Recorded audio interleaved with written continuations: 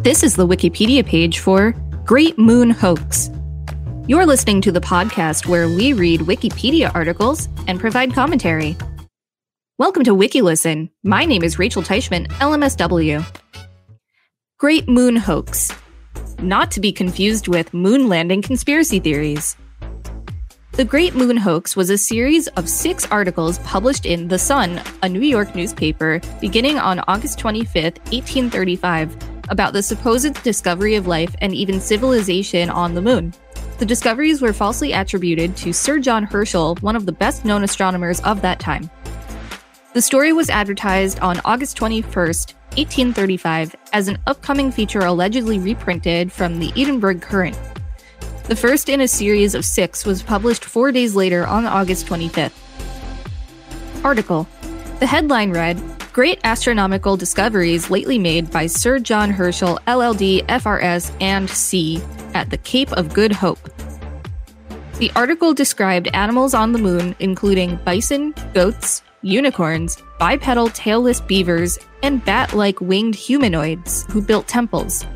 There were trees, oceans, and beaches. These discoveries were supposedly made with an immense telescope of an entirely new principle. The author of the narrative was ostensibly Dr. Andrew Grant, the traveling companion and amanuensis of Sir John Herschel, but Grant was fictitious. Eventually, the authors announced that the observations had been terminated by the destruction of the telescope by means of the sun, causing the lens to act as a burning glass, setting fire to the observatory. Authorship. Authorship of the article had been attributed to Richard Adams Locke, 1800 through 1871, a reporter who, in August 1835, was working for The Sun. Locke publicly admitted to being the author in 1840 in a letter to the weekly paper New World. Still, rumors persisted that others were involved.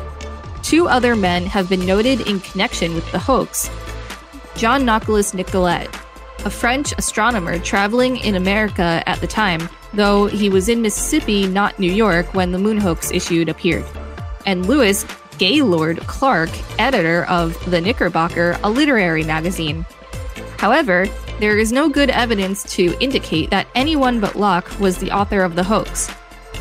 Assuming that Richard A. Locke was the author, his intentions were probably, first, to create a sensational story which would increase sales of The Sun, and second, to ridicule some of the more extravagant astronomical theories that had recently been published.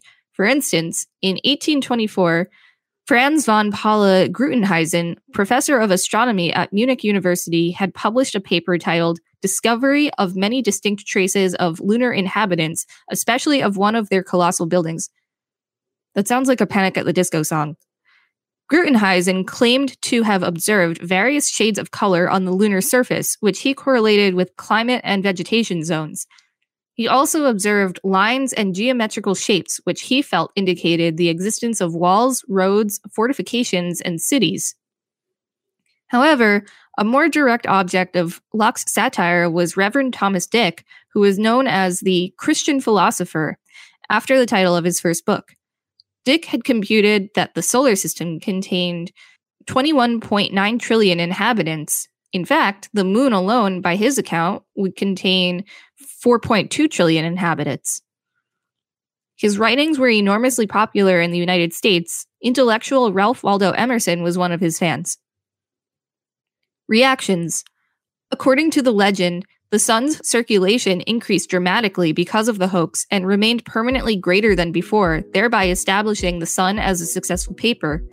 However, the degree to which the hoax increased the paper's circulation has certainly been exaggerated in popular accounts of the event. It was not discovered to be a hoax for several weeks after its publication, and even then, the newspaper did not issue a retraction. Herschel was initially amused by the hoax, noting that his own real observations could never be as exciting.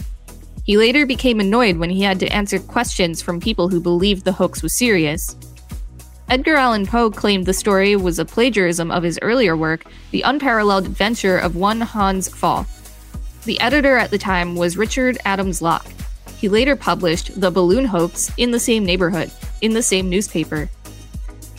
Poe had published his own moon hoax in late June 1835 2 months before the similar Loch Moon hoax in the Southern Literary Messenger entitled Hans Fall, A Tale, later republished as The Unparalleled Adventure of One Hans Fall.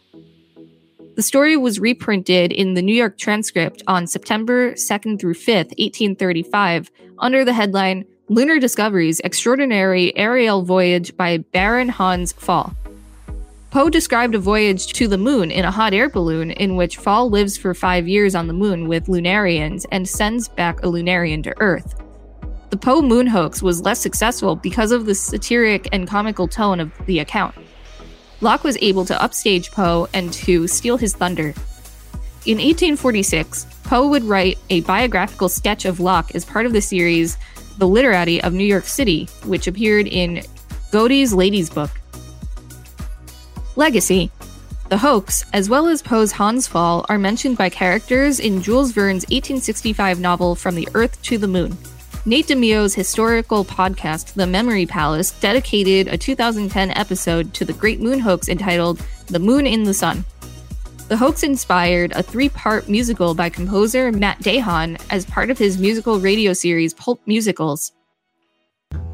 Wow, this just makes me want to go to the moon even more. This has been the Wikipedia page for Great Moon Hoax. Thanks for listening to WikiListen. To support the show, go to patreon.com/WikiListenPodcast and find us on social media at WikiListen and at wikilisten.com.